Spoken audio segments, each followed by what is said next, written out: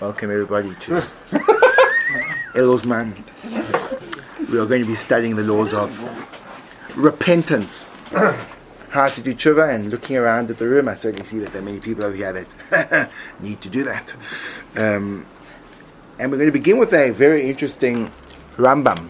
The Rambam was written by Maimonides, which is not so strange because it's the same name. And he has a whole section which is actually not part of the Shulchan Aruch. There's no part in the Shulchan Aruch which deals with the laws of tshuva. Now, I use the word repentance, but I don't want to ever use that word again, because it's the most misleading word you could probably have. Tshuva's got nothing to do with that. And since it is Elul, and we are engaged in the process of some level of preparation for what's called the Yomim Noroim, the days of awe, so we are going to perhaps open up some ideas, avenues of thought, and explore some ideas of tshuva. And we begin with a very interesting beginning to the Rambam. And the Rambam in the 5th chapter of Hilchos Tshuva says the following idea, and I'd like to explore it with you together. If of course you're keen to do that, fantastic, I knew you'd be keen. Rishus, says the Rambam, Rishus l'chol adam nesuna. Now, literally or loosely you translate this as the permission to every man has been given, imrotza, if he chooses, lahatois atzmoi l'derech tova, to incline himself to the way of good,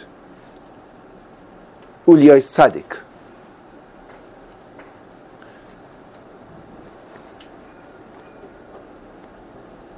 It's a really interesting Rambam. I mean, I don't mean to be exacting in the Hebrew words, because why would you look at the text to describe the meaning?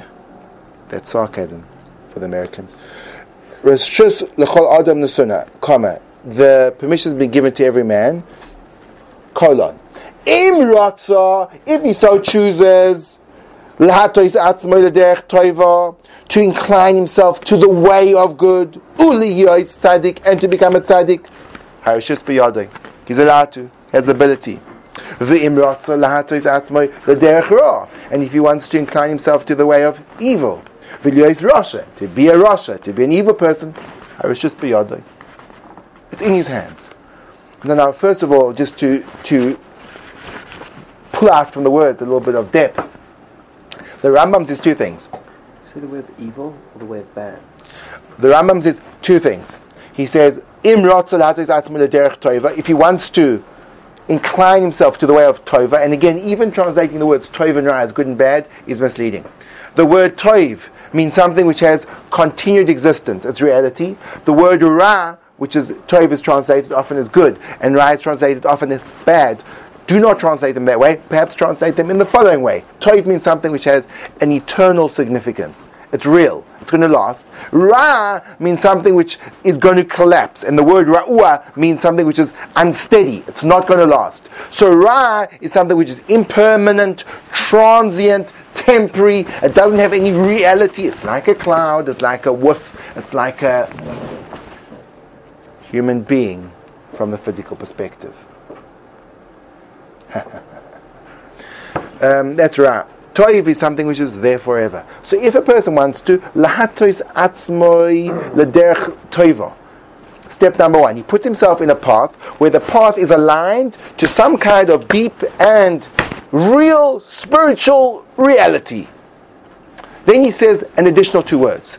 V'liyos tzaddik, and to become a tzaddik. Meaning there's 2 points. Over here there's a derech. You can put yourself upon a way, but then there's the actualization of that choice of where your mind frame is led to, and then you actually internalize it and you become the person that you envision yourself to be. So if a person wants to do that, to choose the way and then live the way by being a tzaddik, you can.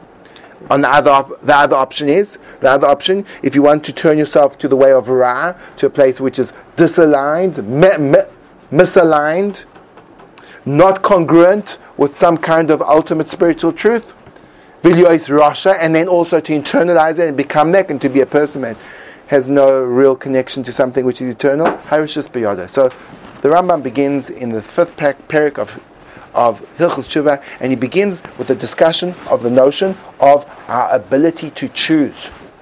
And our ability to choose is going to serve as a foundation to the entire process of Tshuva. And we'll have to see why, but the Rambam will flesh it out. So that's the first part of the Rambam. We go on in the Rambam. We go in the Rambam says, Hushikoza B'Torah, and his proof, now things become extremely interesting, not like they weren't before. So now things become extremely interesting. As the Rambam goes on, he brings a verse, and his verse proves this. And now this is where we're going to get a little bit perhaps... No, just lost. Says the Rambam, Hushikoza B'Torah. This is what it says in the Torah. In the biblical narrative, the following is discussed. Hein, ha'adam haya echad mimenu lo das toivora. Man has become like one of us. Simple translation. I'll look at the article and see how they do it. Lo das toivora, to know good and bad. Now, in terms of the sequence of events, this verse comes at the end of the saga of Adam and Eve in the Garden of Eden. Many of you will know the story of Adam and Eve and the Garden of Eden, and I'll give a brief summary right now for those of you that need a bit of a refresher. I don't want to oversimplify things, but unfortunately I'm going to have to, because explaining these things in a way which is appropriate and serves the level of the depth would require not even months but years. So I'm going to give you a superficial description that there's a person called Adam. The first man was created as an androgynous being, meaning he had both male and female. There's no such thing as man being created. There's man-woman being created. Zachar and Nekeva bar Oisam, he was created both male and female.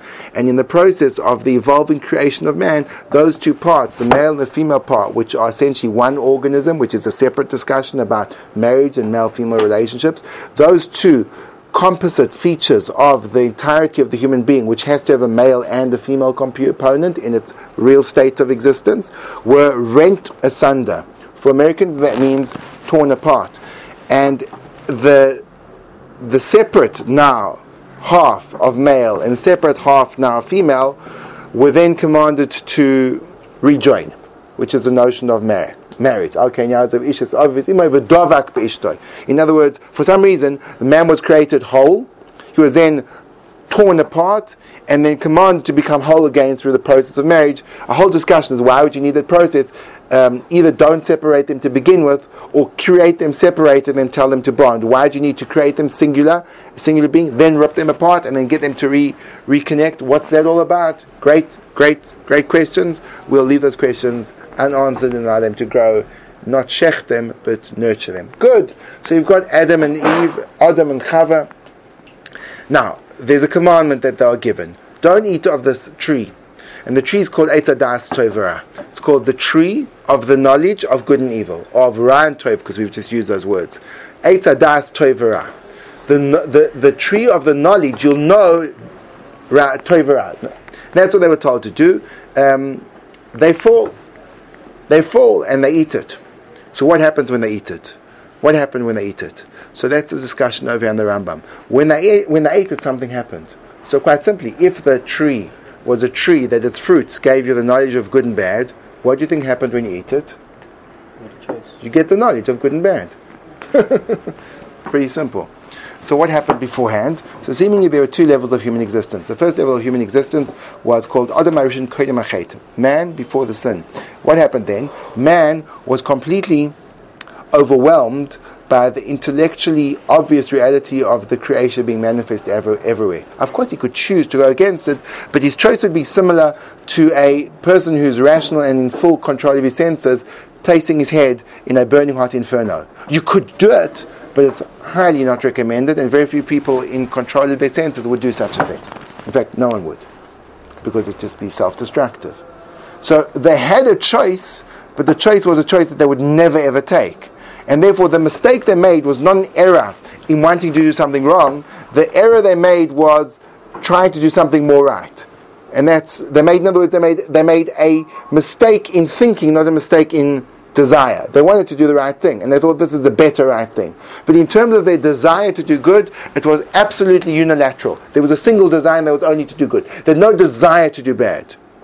After eating of the Eitz Hadas Tov V'Ra, they developed the capacity to want to do bad. Until the eating of that fruit, they had no want. They had no want to do bad, and hence, as we know, freedom of choice was invented through the eating of the Eitz Hadas Tov V'Ra. That's when they had freedom of choice, in the sense, in other words, that the reality of evil was as attractive as the reality of good.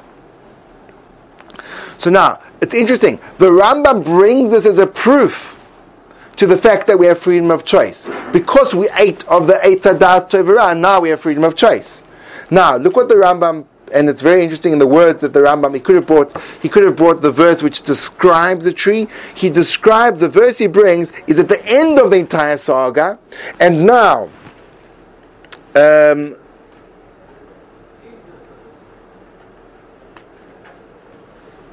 where are we in the verse? Verse 22. And now God says, and I'll read it in the Hebrew, it says, V'yomer Hashem Elokim heina Adam haya ka'achad mimenu l'das Tov V'Ra.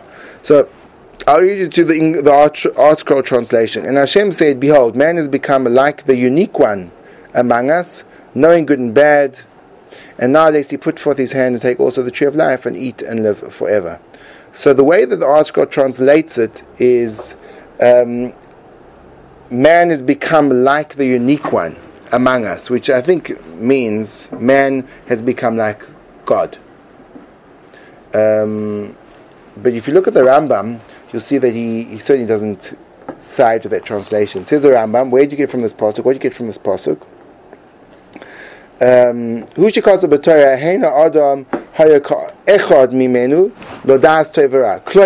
says, this means to say, Hein, min zeh, this species, shel Adam, of man, hayo yochid ba'olam, is unique in his world.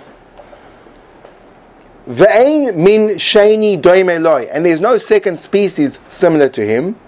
B'zeh ha'inyan, in this matter, where is man differentiated from every single other species in the entire universe? In this matter, shehu mi'atzmoi b'daitoi, that he from himself and with his own cognition, ub'machshavtoi, and planning, yoidea ha'toiv v'hara, he knows both good and bad, v'oiseh kol ma'ashu chafet, and he can do whatever he wants. Ve'ein she'akev b'yodo milasos ha'toiv, there's no one stopping him from doing good, or bad, and says, he continues to explain the pasuk, and since it is true, since he can actually do it, we better get him out of the Garden of Eden, because maybe he'll eat of the tree of life, live forever, and in living forever, he'll live forever and choose the bad path, and therefore he'll forever live doing evil. And that's not a good idea. So now, I want to explore something over here. The Rambam brings us a proof that we can choose from the fact that man ate of this tree which gave him the knowledge of good and evil, and therefore now he has the choice to do good and evil. How far does this go? And this is the point I'd like to explain. You can choose good and evil as a person. Where is the essential struggle of choice? Where does it begin? What happens after humanity integrated the Eitz Hadas Tov V'Ra? They now have the knowledge of good and evil. They now have the knowledge of good and evil. The first thing they did was they covered themselves up. So this is what's perplexing me. The Rambam says that man is unique, sheyehehu mi'atzmoi, because he from himself, b'daitoi u'b'machshavtoi yoidea ha'tov v'ra, he knows good and bad. The Rambam doesn't imply any educational process which brings about this knowledge. It's intrinsic. It's intrinsic. What does it mean? say I was brought up in a small village in the Solomon Islands, descended from incredible yichus. My tata, my zayda were all cannibals. Amen.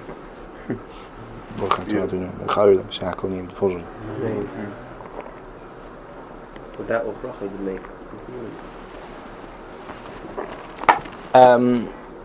Do I know that's right or wrong? No. What? I was brought up, and every Friday night, it was one of the neighbors. We had one of the neighbors for dinner, literally. A lot of people buy you for meals. Yeah, a lot of meals buy you for people. So, do I know that's wrong? You look around the world, and it seems to be that morality is an extremely ambiguous topic.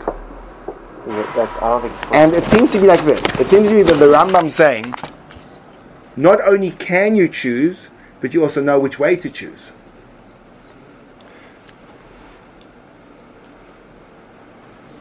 I'll explain to you why.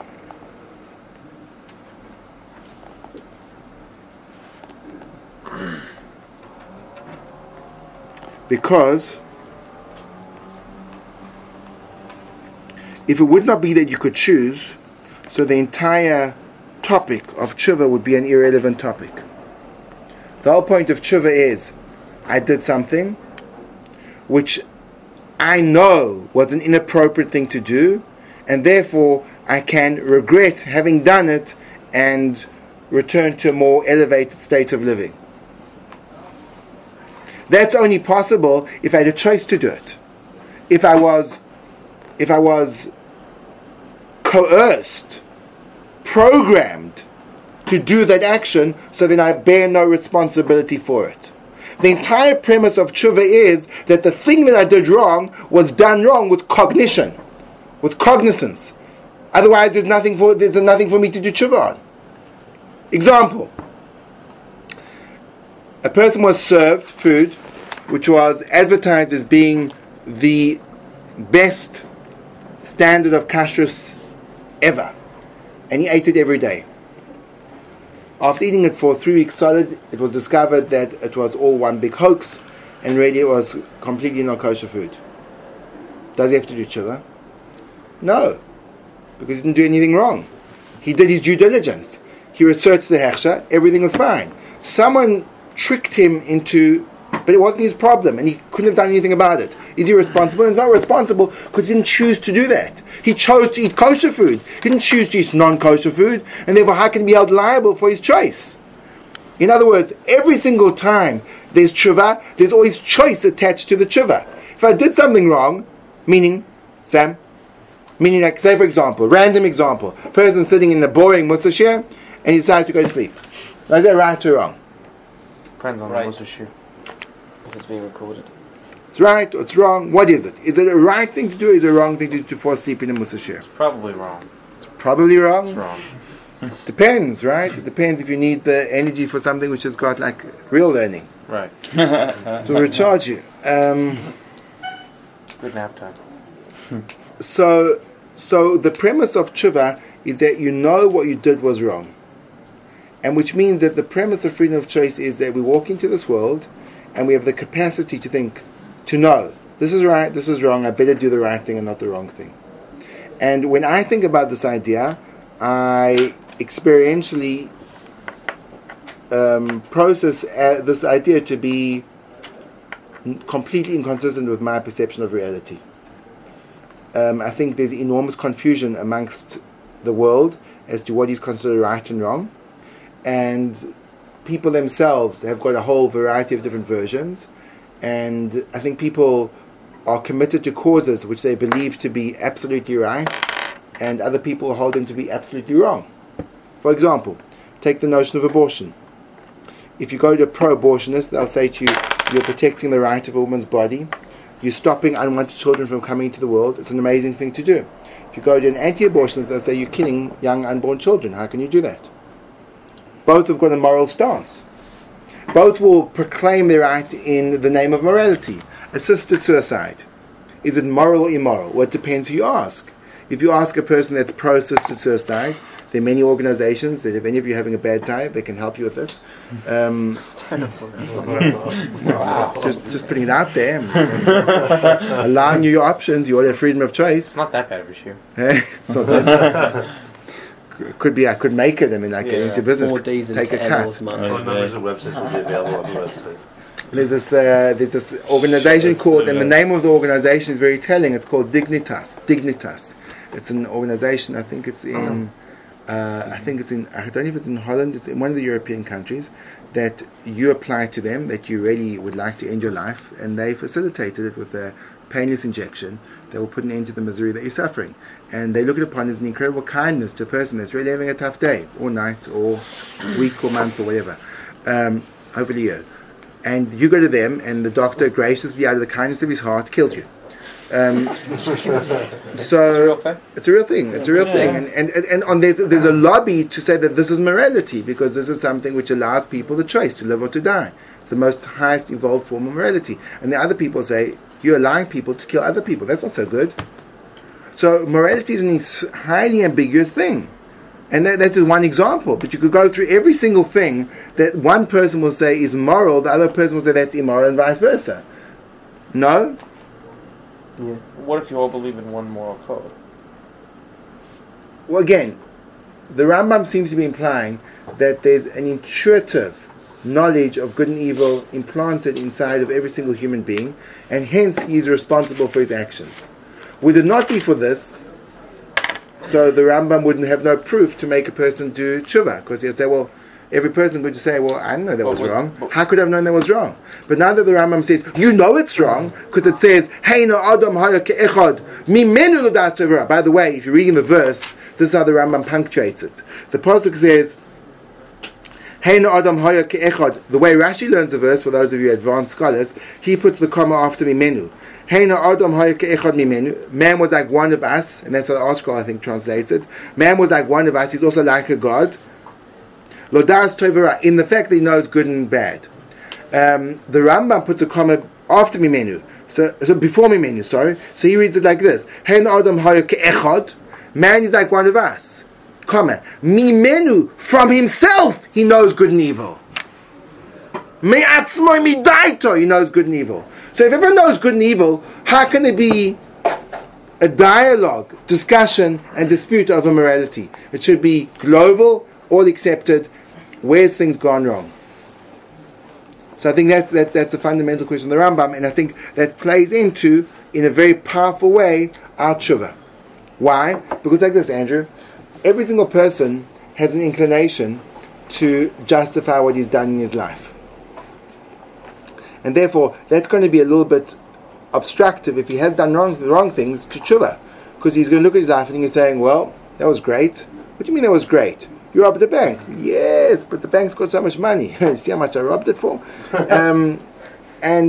Plus, I gave huge amounts of the money that I robbed from the bank to charity. They said, what's your name? He said, my second name is Hood. So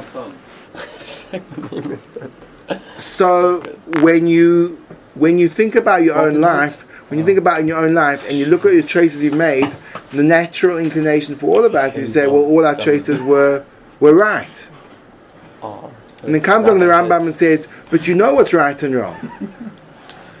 So are you all following me in terms of... Rabbi, yeah. Is it possible the Rambam was speaking to his generation in this? Meaning, we're living now in a generation where most people don't know the difference between right and wrong. Right. So the Rambam obviously knew what he was talking about in all regards, but I don't know if that's so applicable to right now. Not to say the Rambam's words aren't applicable. Okay, so let's just cross out this halach in the Rambam. No, you can't do that. So just cross out this halach. Yeah, it's a nice pencil. So Rambam. So we're right. This Rambam. Irrelevant for today's day and age. People today do not have to do tshuva because beautiful.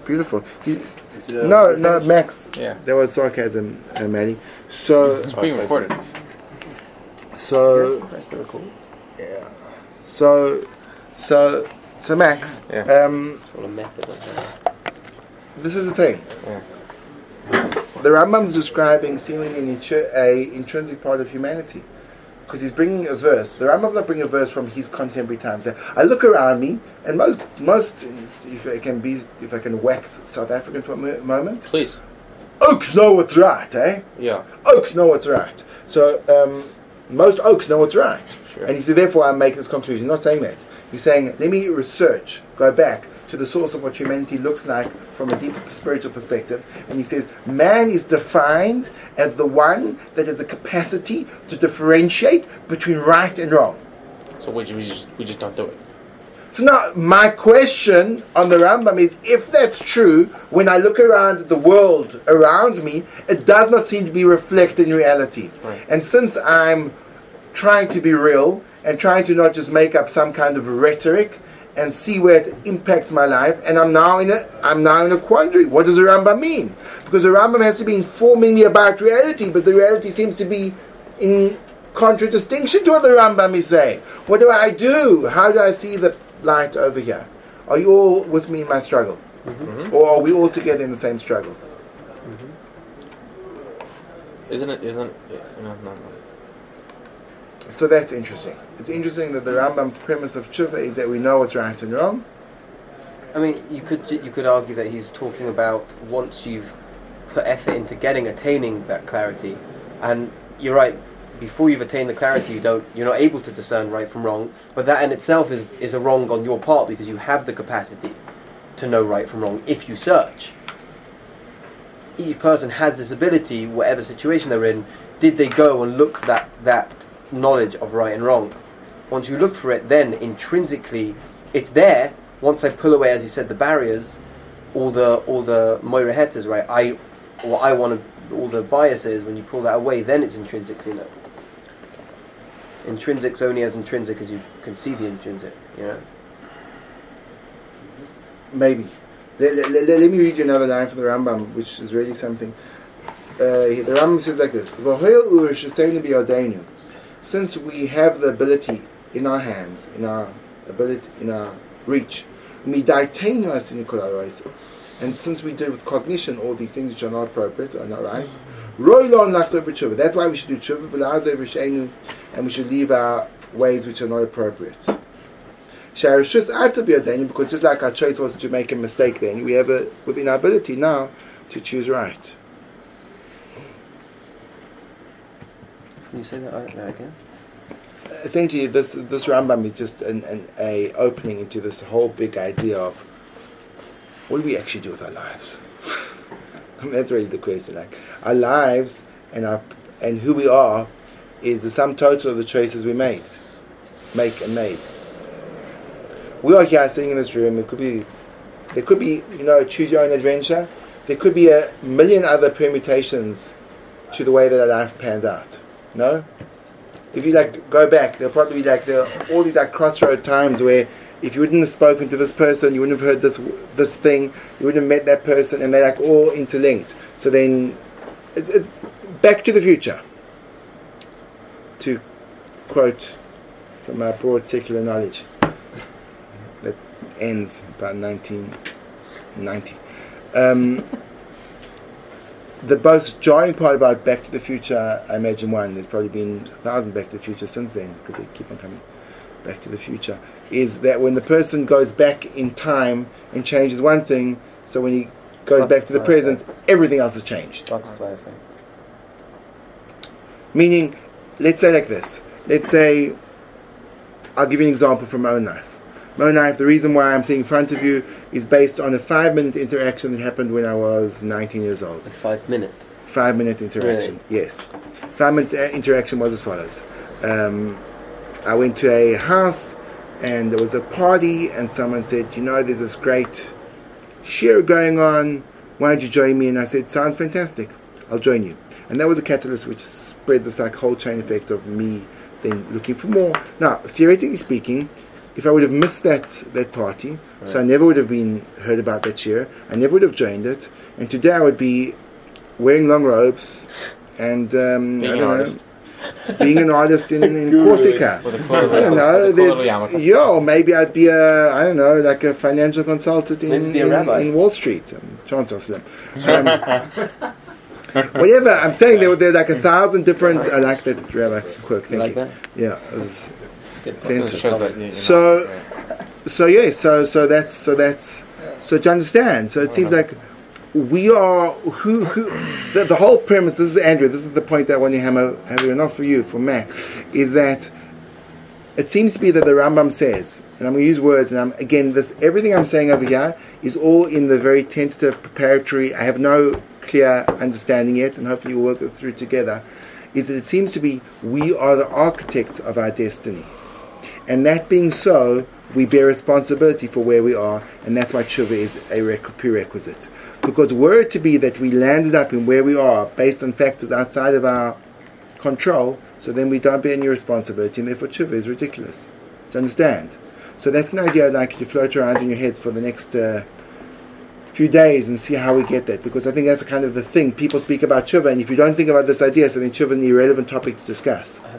You have to understand the relationship between where I am, my choices, what kind of awareness do I have of those choices, and what that's done for me in terms of where I am today, and what differences could there be? Could there have been other options? So say for example, to illustrate, say for example that we see that things have ripple effects. So let's say when I was 20, I chose to go to this year. 19, I chose to go this year. And as a result, this happened, and this happened, and this happened, and this happened. So that choice essentially spurned a whole generation of other choices. But I'm sure there are many other choices I've made in my life since then, which have also spurned a whole generation of choices. And it could be right now, in an alternative series of choices, I would be in a very different place. And it could be the place I would be in would be exponentially more elevated than the place I'm in now. Let's face it. Ain't that great? Right? Here I am. Like a B'diavad Yeshua.